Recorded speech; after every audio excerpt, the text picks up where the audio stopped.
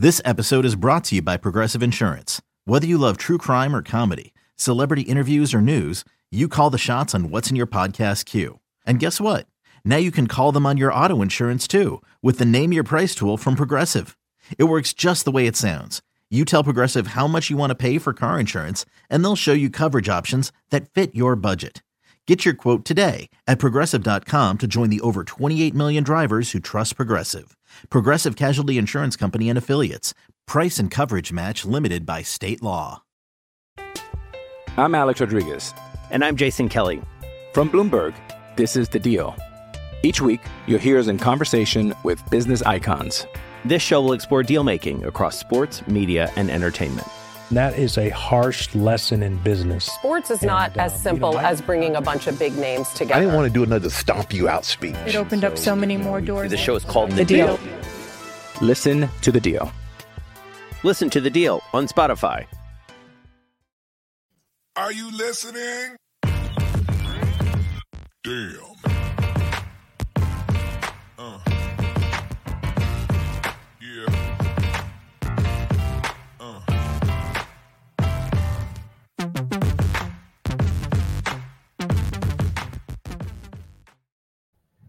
Hello, and welcome to another episode of the Damn Podcast.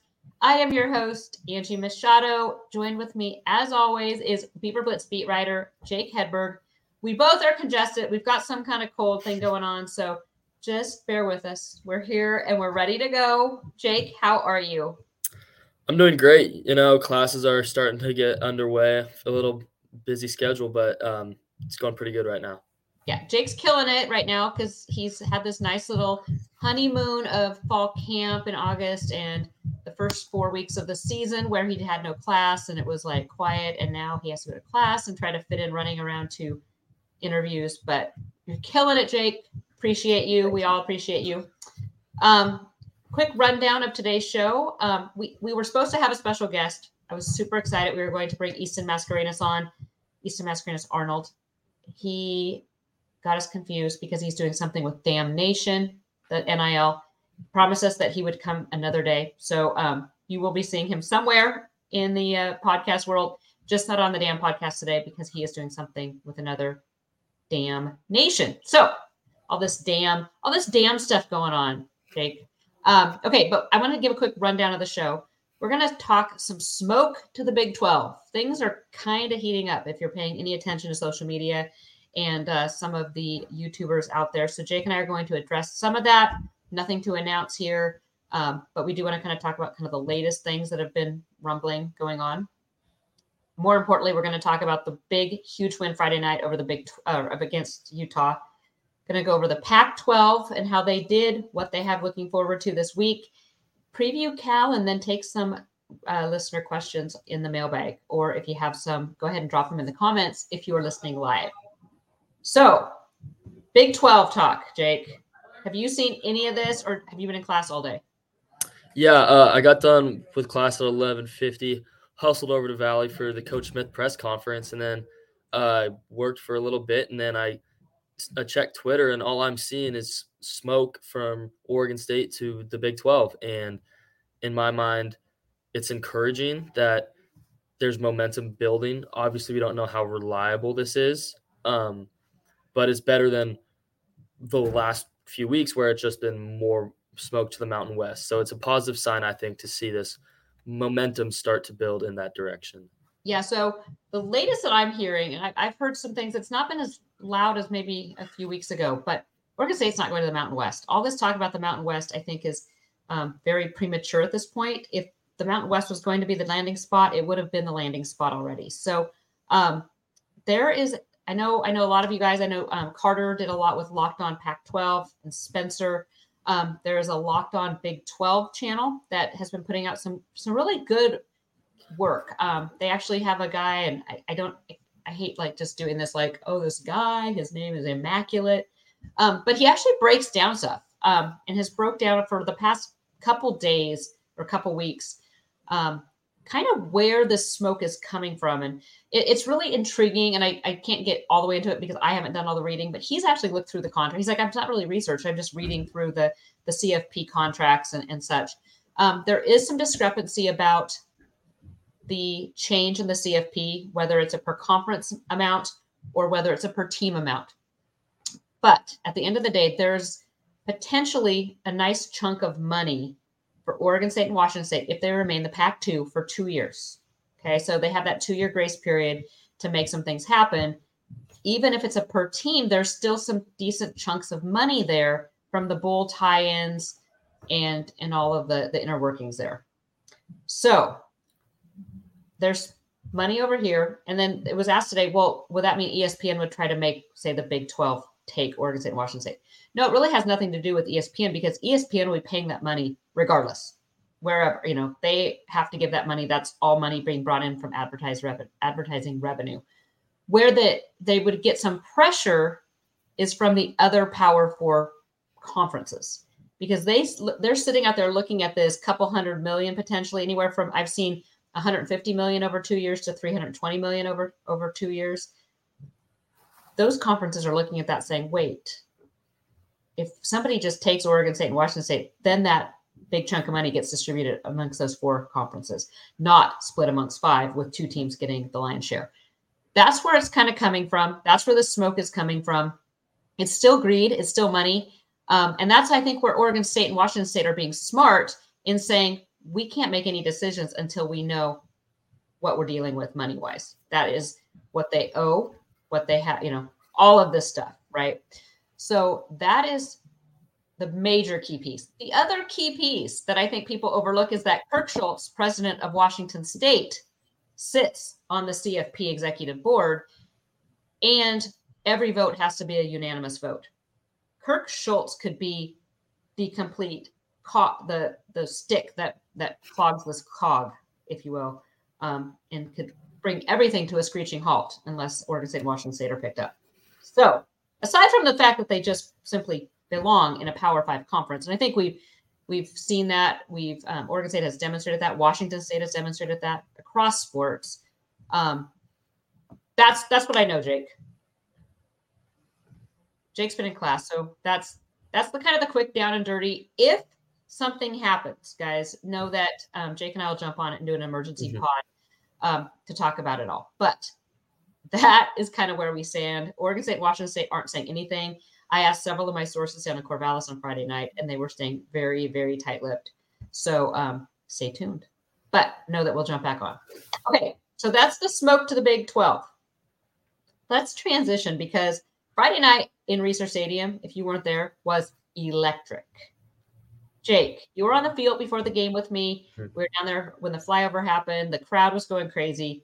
Give me your initial thoughts of just the overall lead-up and the atmosphere. Yeah, I thought that last Friday, the atmosphere was absolutely electric. As from a student's perspective, that was one of the better atmospheres and better performances from the student section I think we've seen, at least since I've been in Corvallis.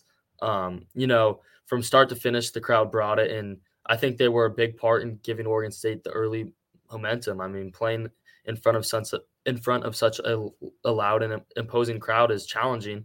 And Oregon State that crowd helped Oregon State rattle Utah really right out of the gate. So I was super impressed. Yeah, it was the lights. I know there's been a lot of criticism. A couple of weeks ago we had Sarah Elcano on. I thought they did a better job with the sound system. Everything. I mean, there's still been some criticism, but some people just like to complain too. So was it perfect? Probably not. But I think they did the best they could to make it better. We could hear it up in the press box that isn't even open. So, but you're right. The crowd was crazy. Jake is like a celebrity when we're down on the sidelines. You should walk the sideline with Jake. It's crazy. What went well, in your opinion? I thought Oregon State's defense had their best effort of the entire year. Granted, Cam Rising wasn't playing, but I mean, the defense just played with the physicality that we haven't seen in a long time. I mean, it kind of reminded me of the older, 2000 physical squads. And really from start to finish, Oregon State put their foot on the gas pedal defensively, and they didn't stop. There was a handful of guys between Ryan Cooper and Hobel Thomas who really stepped up back in the secondary. The linebacker core was great. The defensive line, again, continues to be really strong in stopping the run. And this defense is really just imposing. And for them to do that against a top 10 team was very impressive. Yeah, so Gary DeBro says Cam Rising would have gotten injured again. The D was off the rails.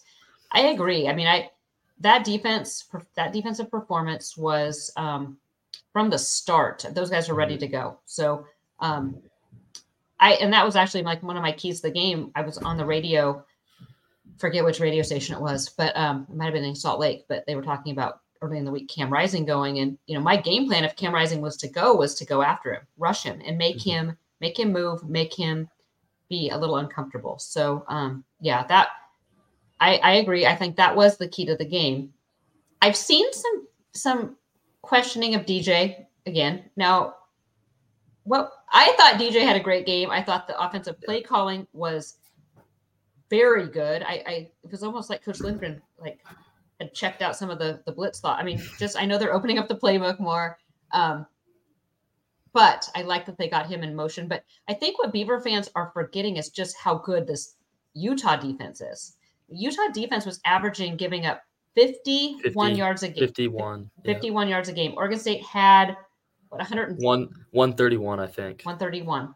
133, something like that. Yeah, it was like 3 times what their average was. Utah had average giving up 9.5 points a game. Oregon State came in at 21. Yes, Utah had some injuries, but how often, Jake, is it that you say that Oregon State is going to out-physical Utah?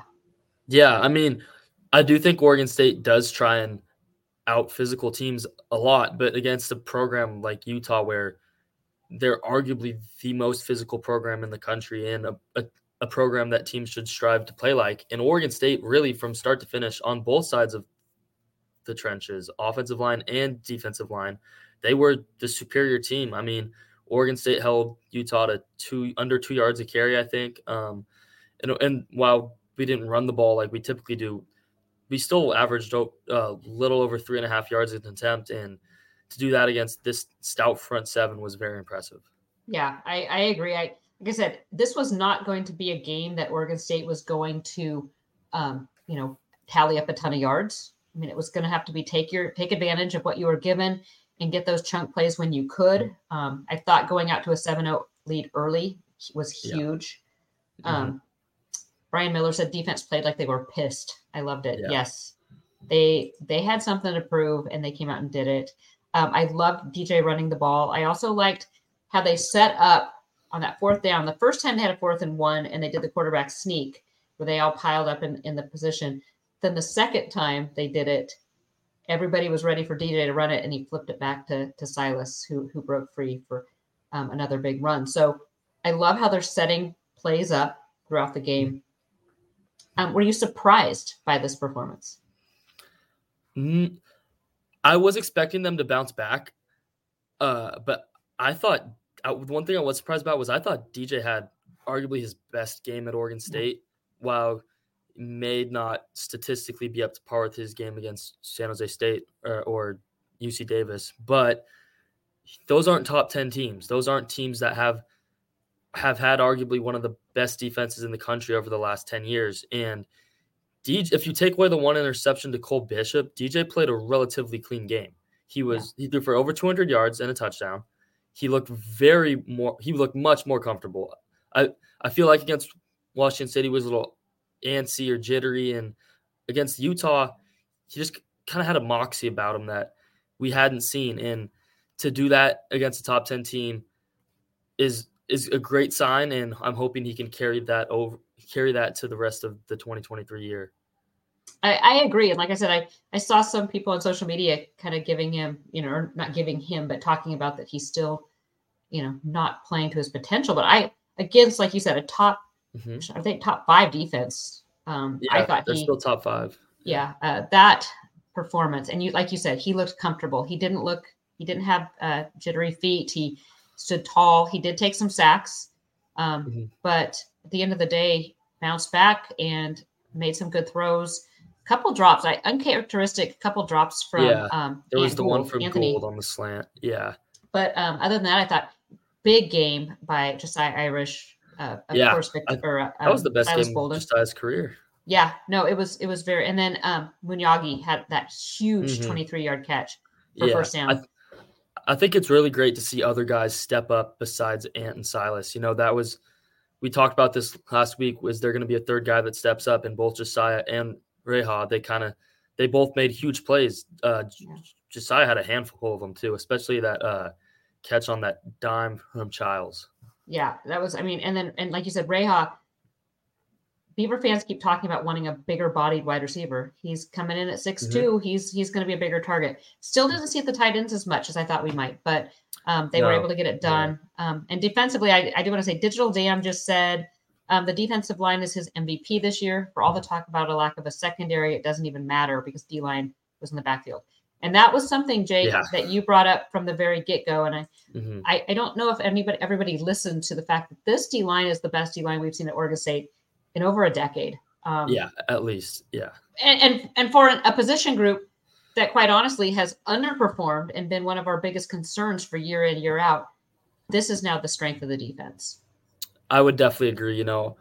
A guy I want to talk about in particular is Sione. I think that Lilohea has had a great year. He's in the backfield left and right. It may not show up in the box score, but if you go back and watch tape, number 8 is in the backfield a lot. And for Oregon State to have that depth at that spot between him and Chatfield, and then Takari Hickel as well, who is another promising younger player, it is amazing to see that after, the Gary Anderson era, the end of the Riley era, and then the start of Jonathan Smith. It's great to see a defensive line that is a top unit in the country. Absolutely. Here's another comment.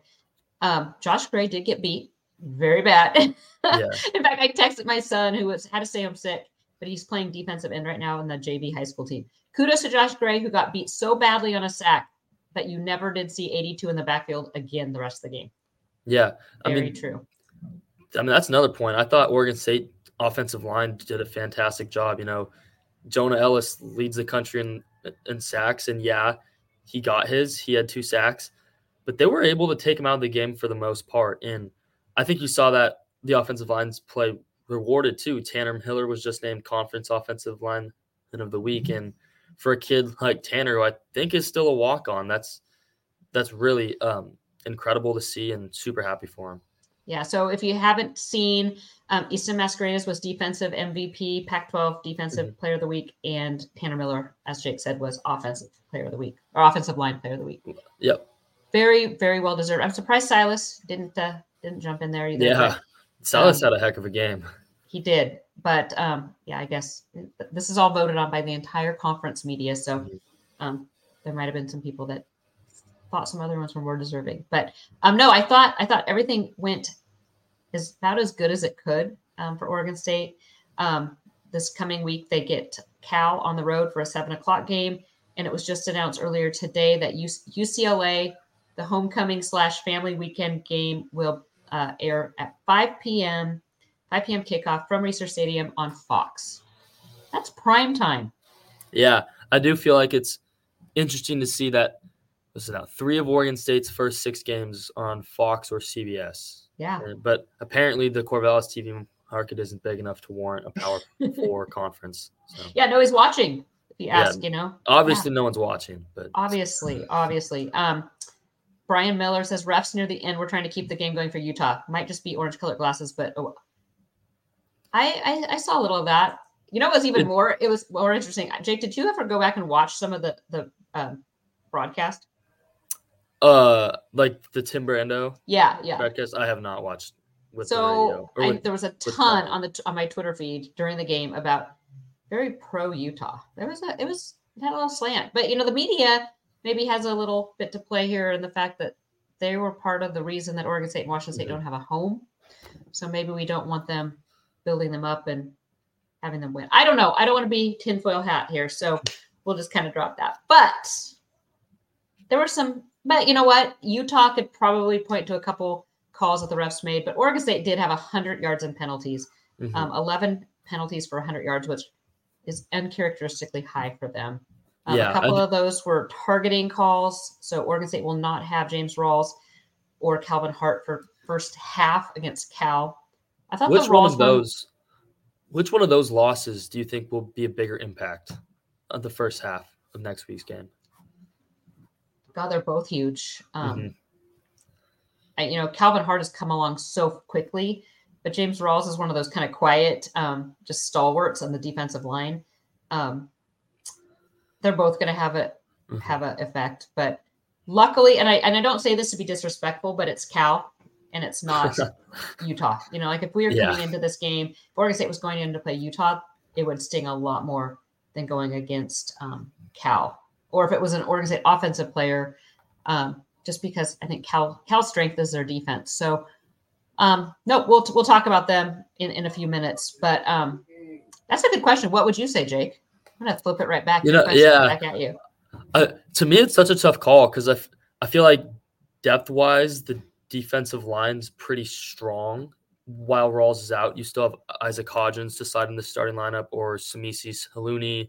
You may even see some more Takari Hickle.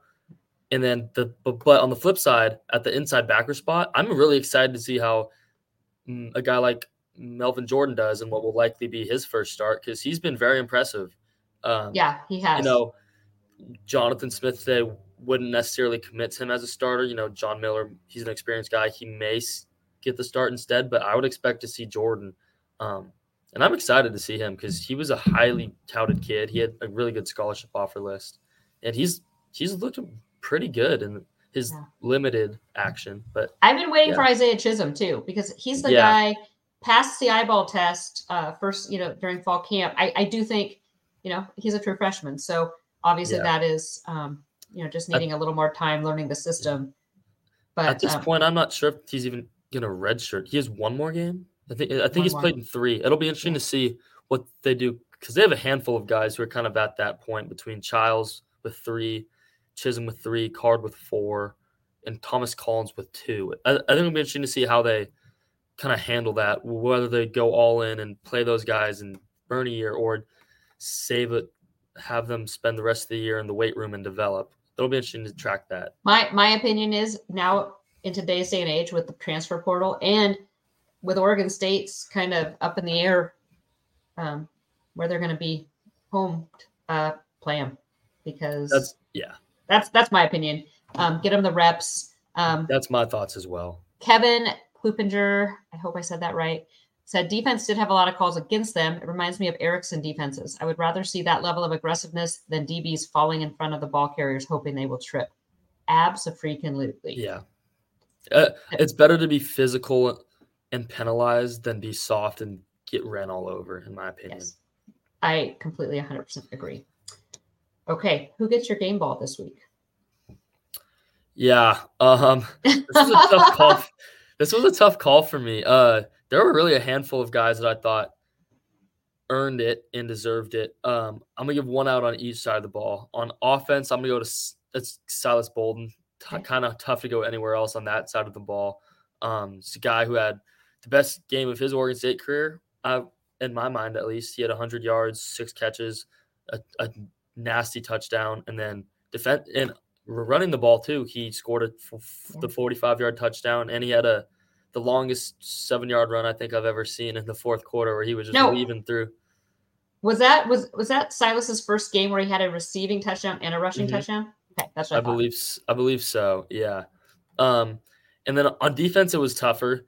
To me, there was a handful of guys between Ryan Cooper, Noble Thomas, Sione Lolohea, but I feel like Easton Mascarenas comes up top yet again. He's a kid who has been ready to start, arguably since he got to campus. He just had really good linebackers in front of him, and now that they're gone, it's his time to shine. And man, has he taken advantage of it?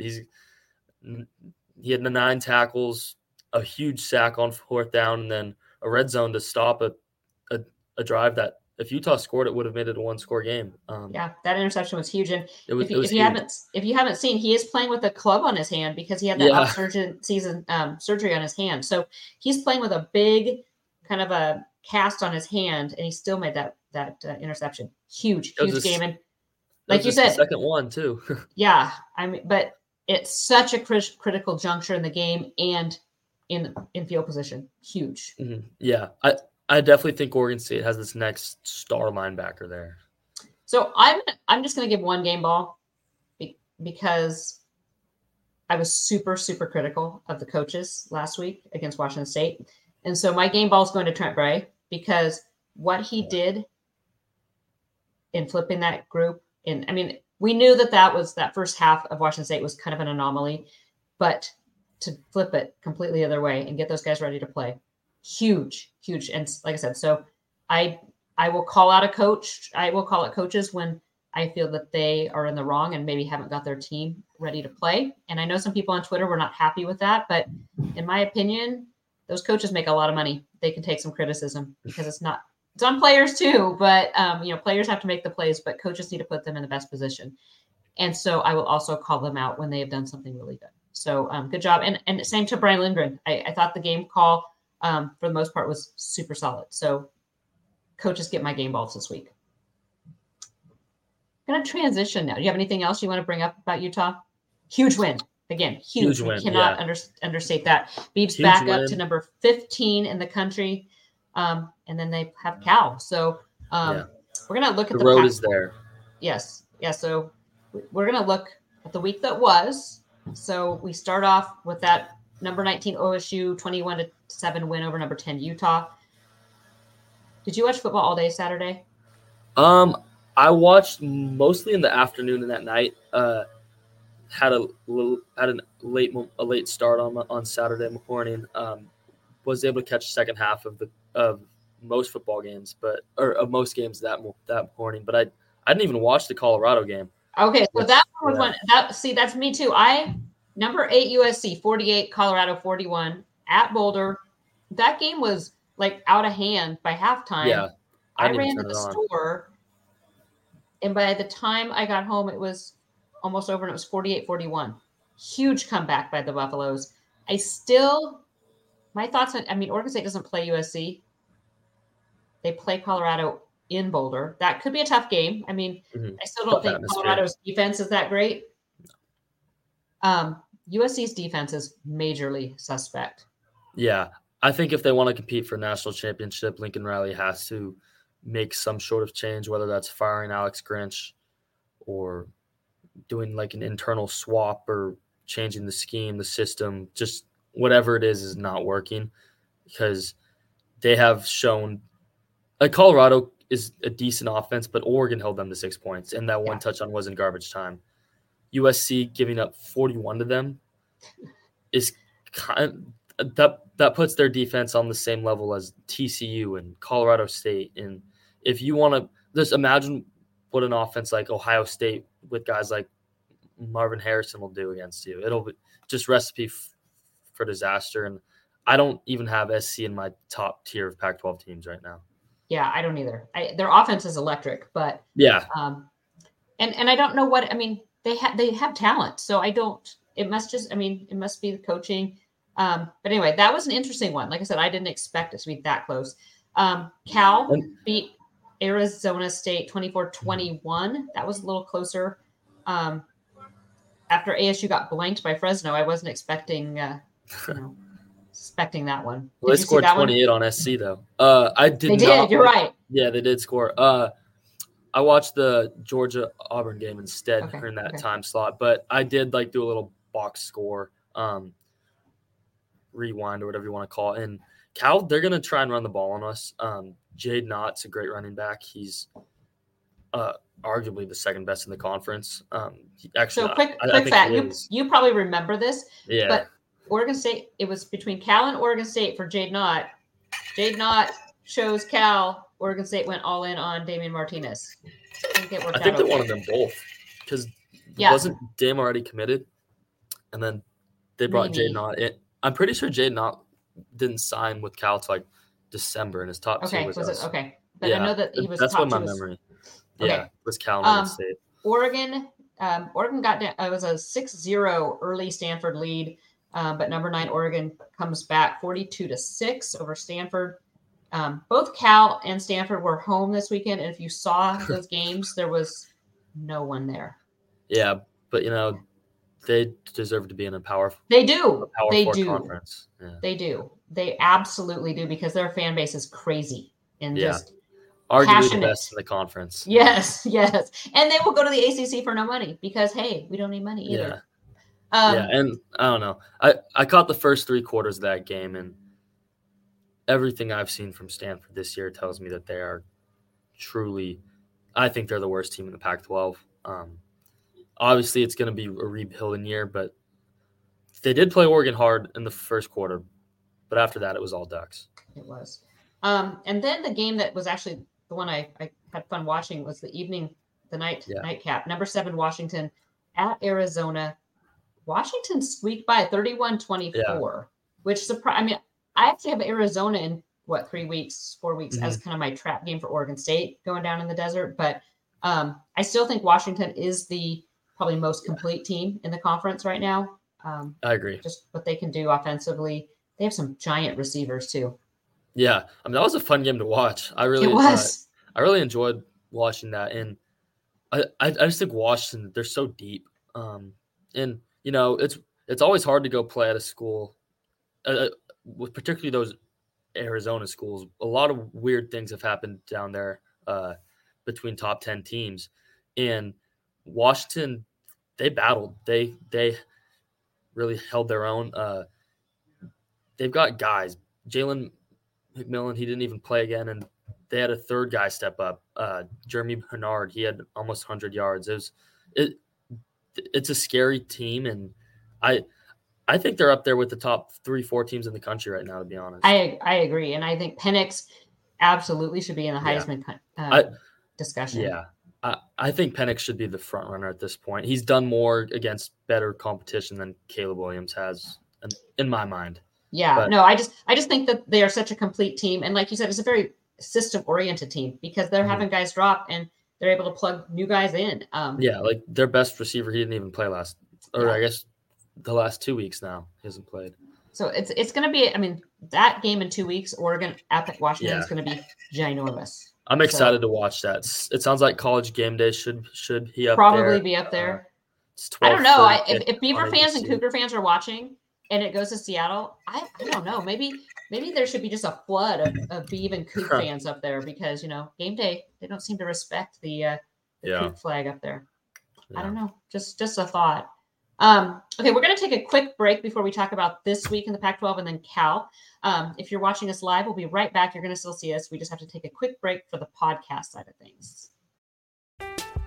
I'm Alex Rodriguez. And I'm Jason Kelly. From Bloomberg, this is The Deal. Each week, you'll hear us in conversation with business icons.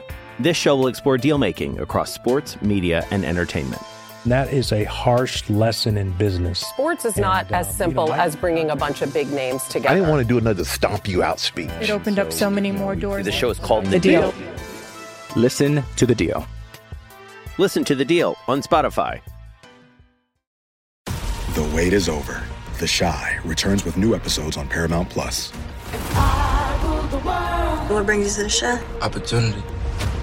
Everybody get down! Walk right up to the side. A new reign is coming to the South Side. Never should have sent a boy to do a woman's job. The Chi. New episodes May 10th. Visit ParamountPlus.com/The Chi to get a 50% discount off the Paramount Plus with Showtime annual plan. Offer ends July 14th. Subscription auto-renews. Restrictions apply.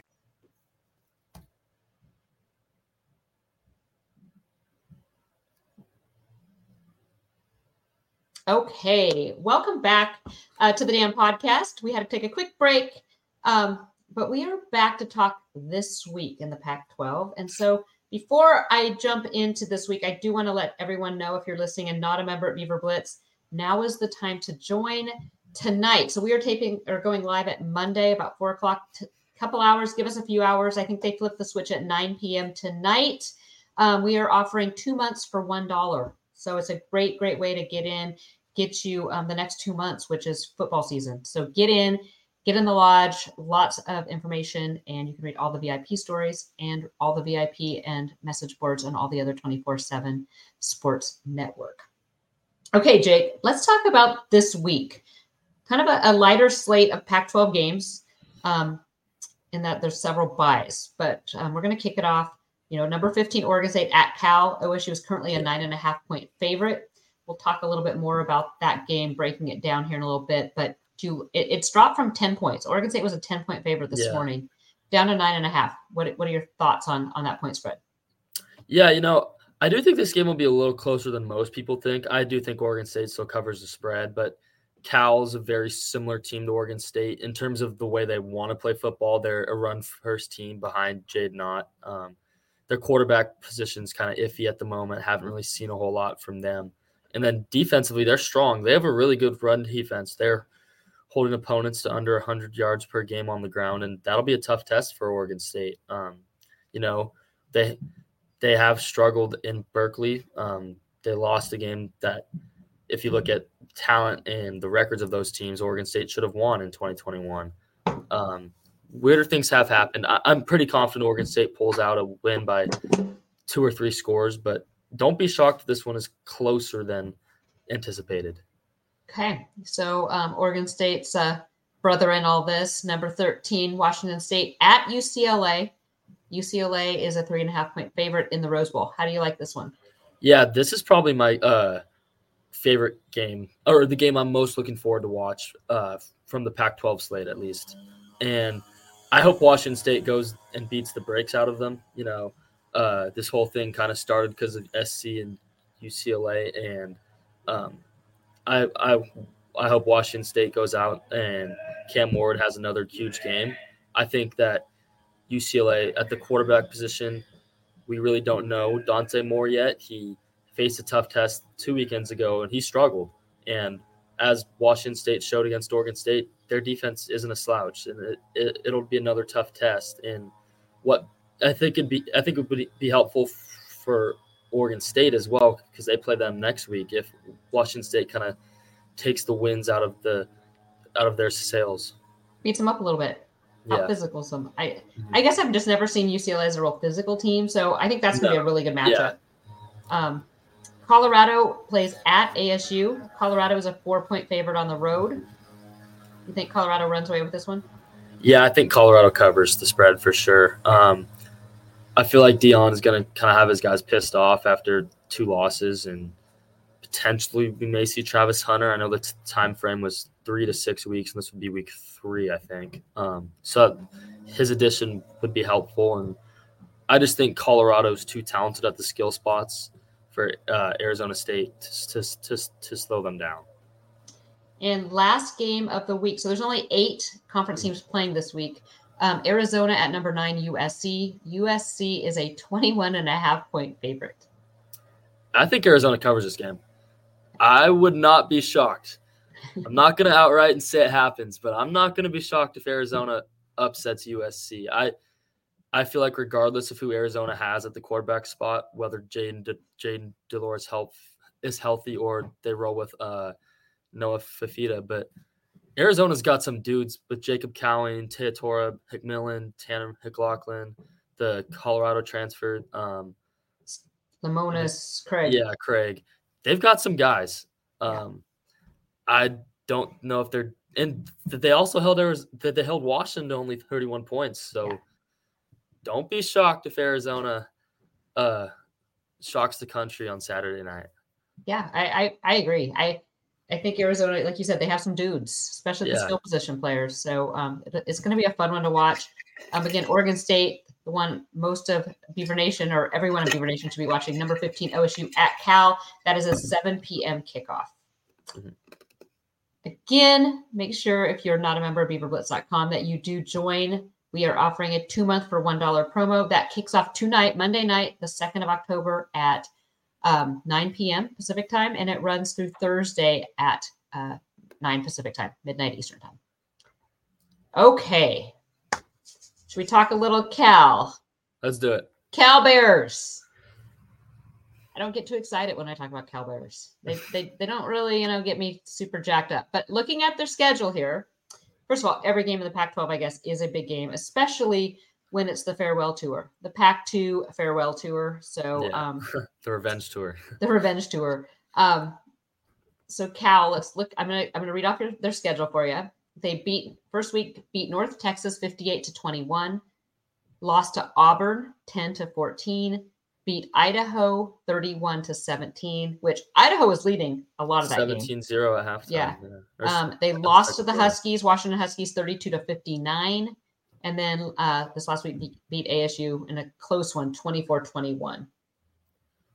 Cal's defense is legit, but how much do you think it helps Oregon State that they've played Washington State and Utah, who I would say have better defenses? Yeah, I do think that does help. It'll kind of take pressure off of Oregon State in regards to how it could have been if they played, say, USC and Colorado instead of two of the worst defenses, instead of two of arguably the two of the best three in the Pac-12. A matchup I'm really interested to watch is Damian Martinez against the Cal inside backers, because they have a pair of two studs, Jackson Sermon and Caleb Elrams-Orr, I think is how you say it.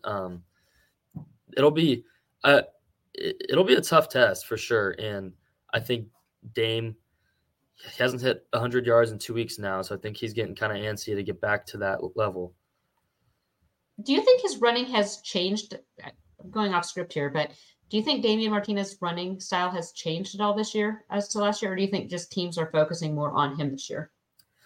I think it's a mix of both. I think he's looked a little more patient, trying to find the open hole rather than as a freshman, especially toward the start of his freshman year. He would kind of just put his head down and try and get as much yards as possible without waiting for a bigger hole to potentially open up. And again, I do think defenses are starting to hone in on him and stack the box and make Oregon State throw the ball. And that may diminish his stats, but I think if it results in wins, there's not much to be upset about. Absolutely. It was funny after the game, after doing the video interviews and things, I stayed in the football center to work a little bit and came out, walked around, and he snuck out because Jake, everybody waits, their families and friends and all the fans and kids are waiting outside. He snuck out the side door, kind of snuck out into the night. So, okay, what stands out besides those inside linebackers? What stands out when you look at Cal? Yeah, shifting over to the offensive side of the ball, there's quarterbacks at there's question marks at the quarterback spot. That's really what stands out. Sam Jackson, the TCU transfer, was named the starter at the end of camp, and he's a guy who was a highly touted kid, was committed to transferred from TCU. I said that already.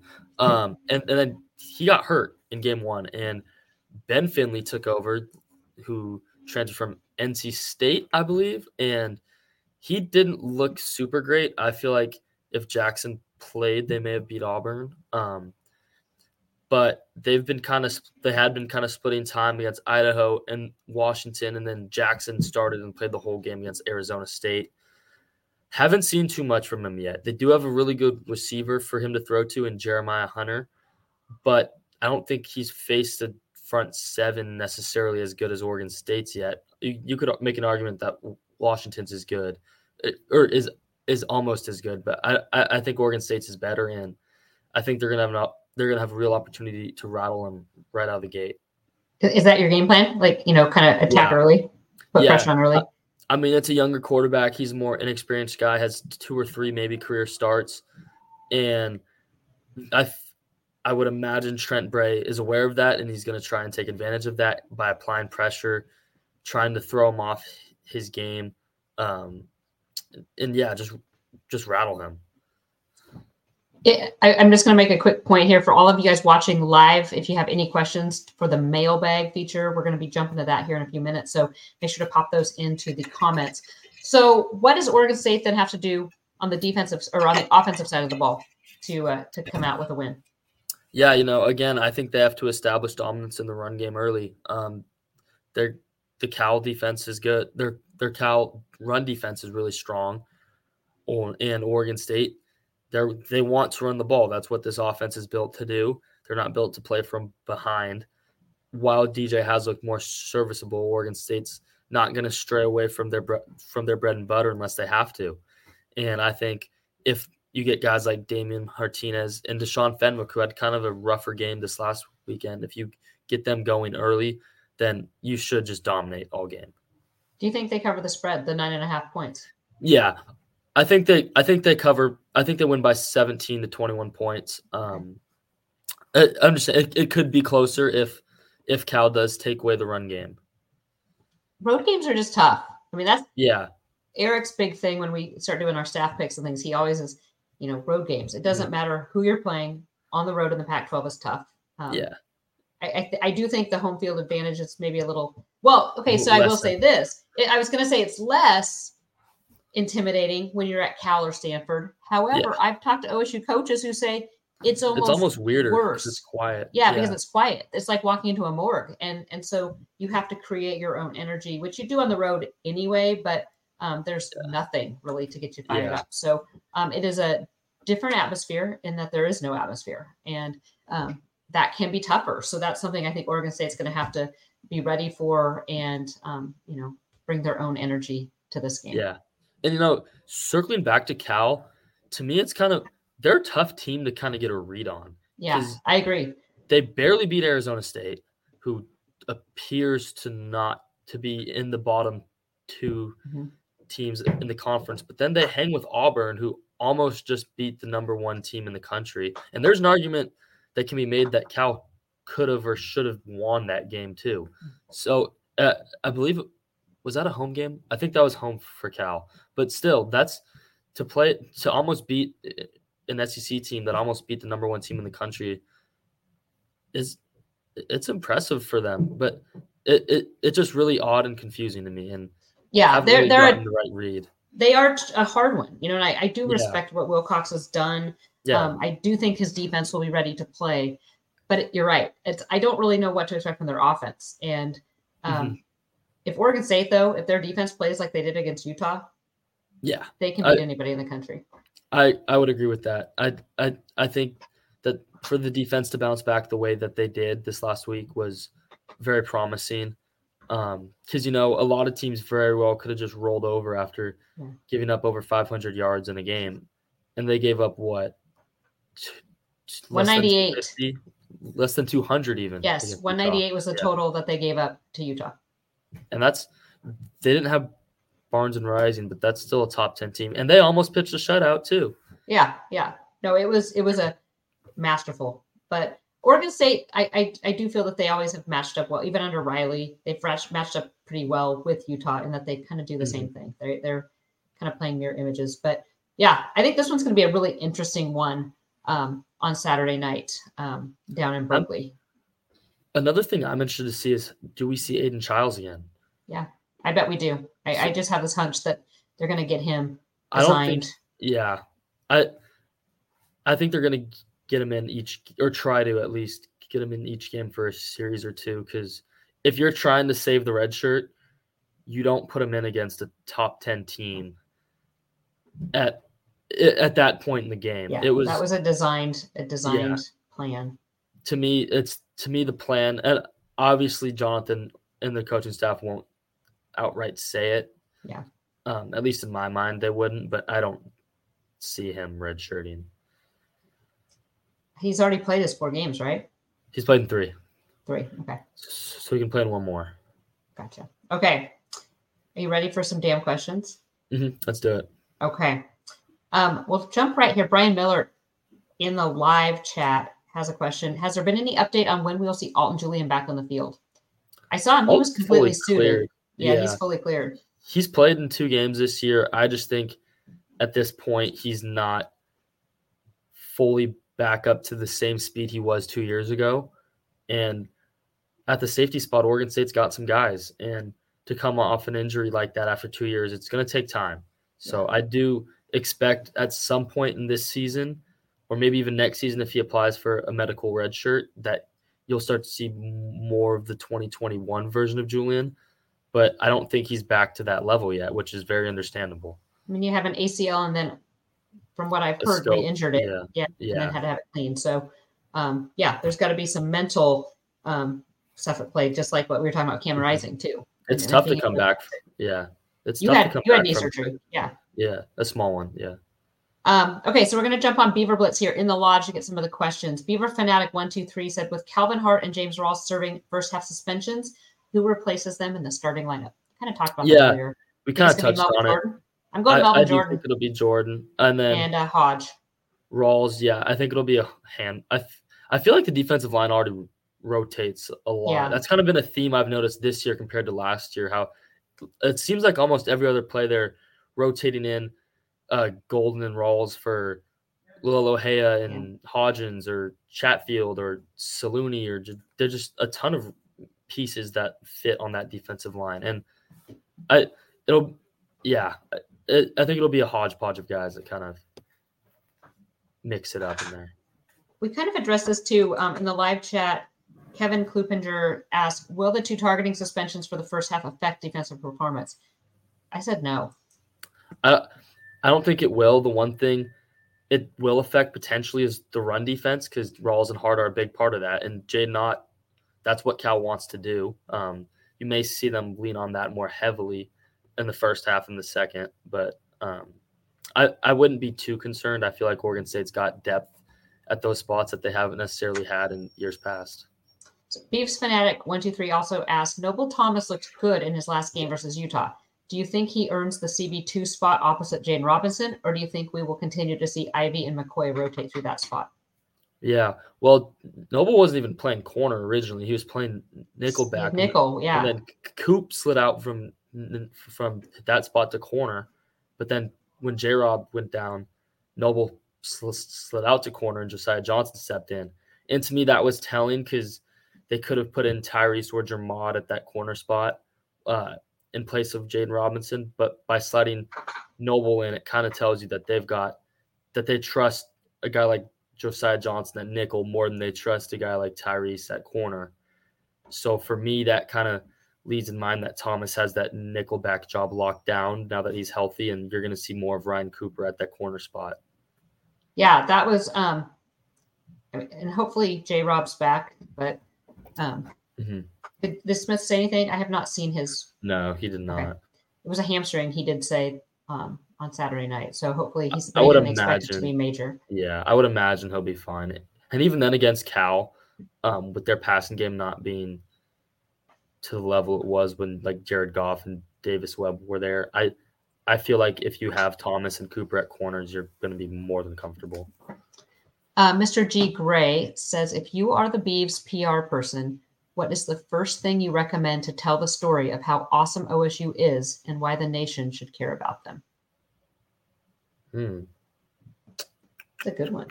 That's a thought-provoking question. I know. I gotta. Because there's so much awesomeness about Oregon State. Yeah. To me, it's just the atmosphere, like the family atmosphere, like everyone.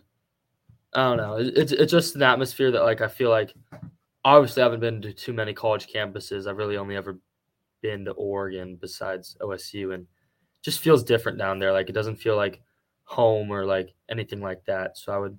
Hey, but they're built on substance, Jake. Don't forget. Yeah, that's true. That's true.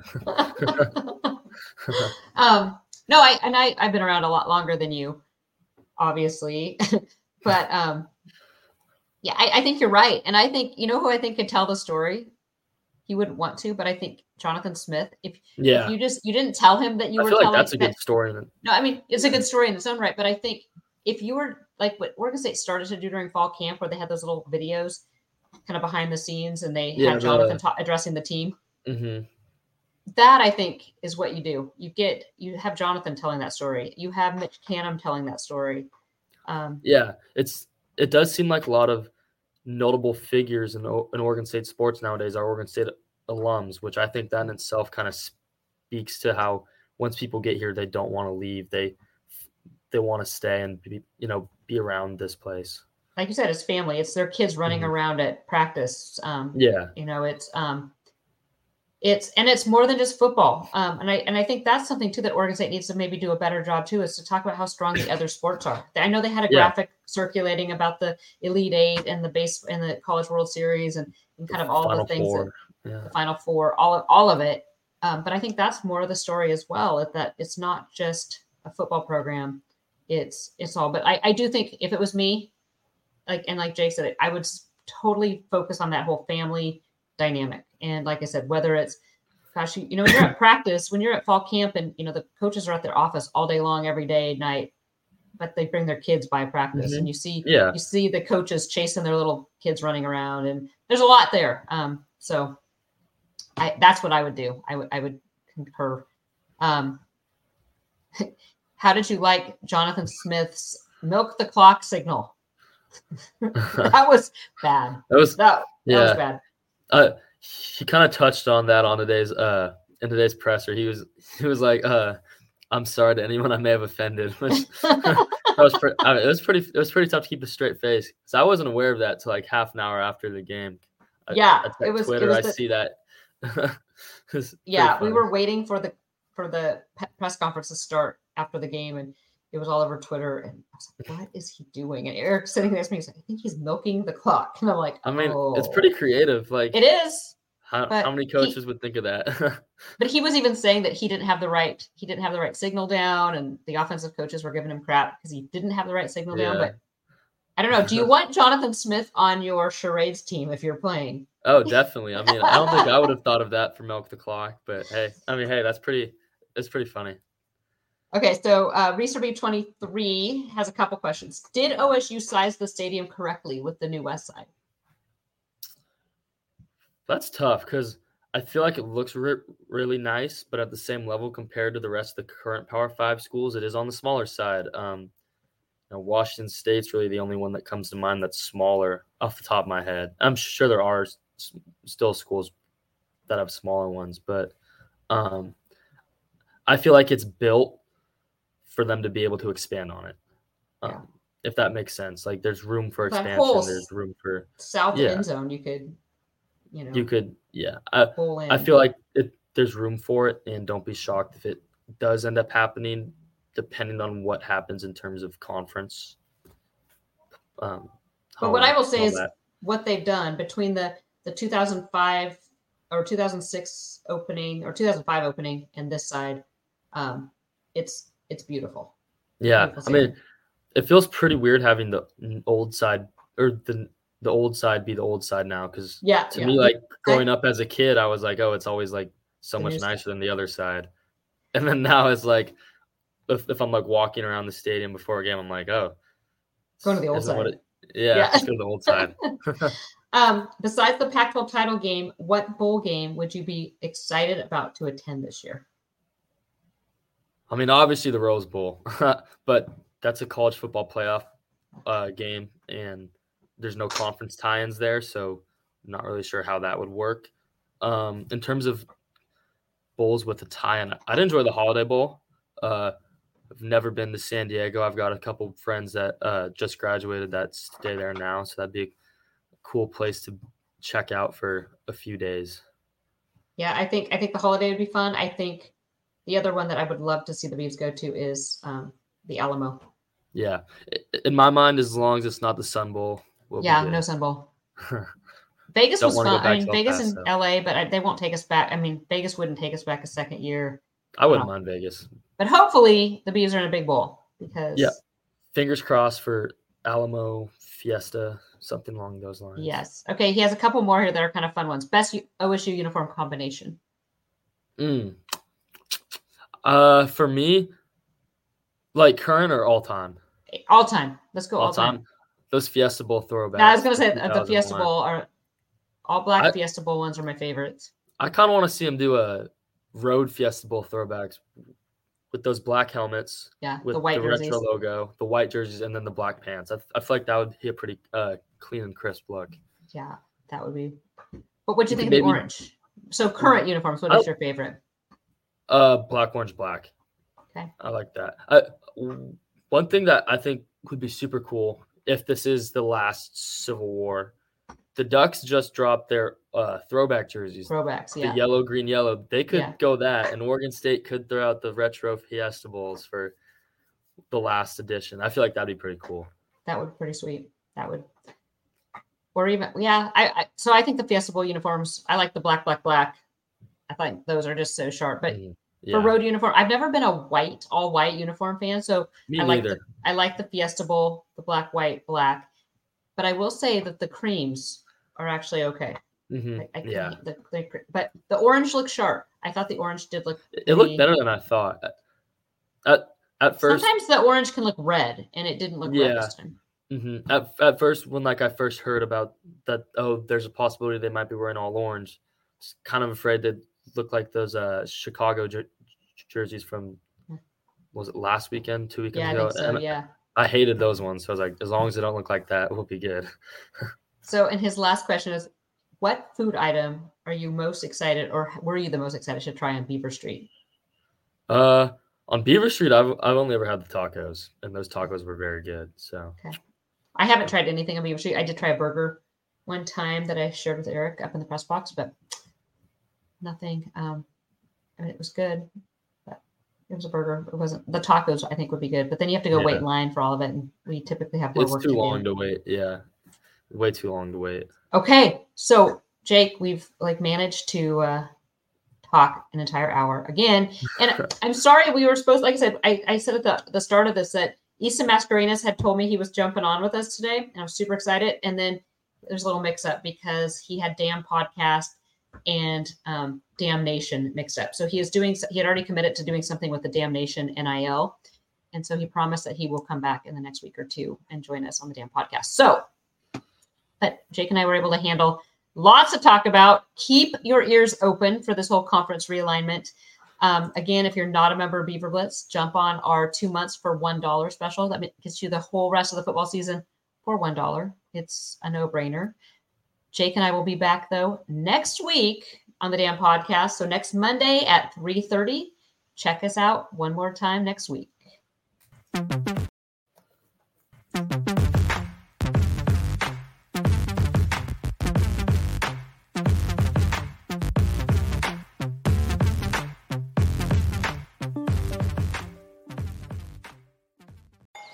Paramount Plus and the National Park Foundation present A Mountain of Zen.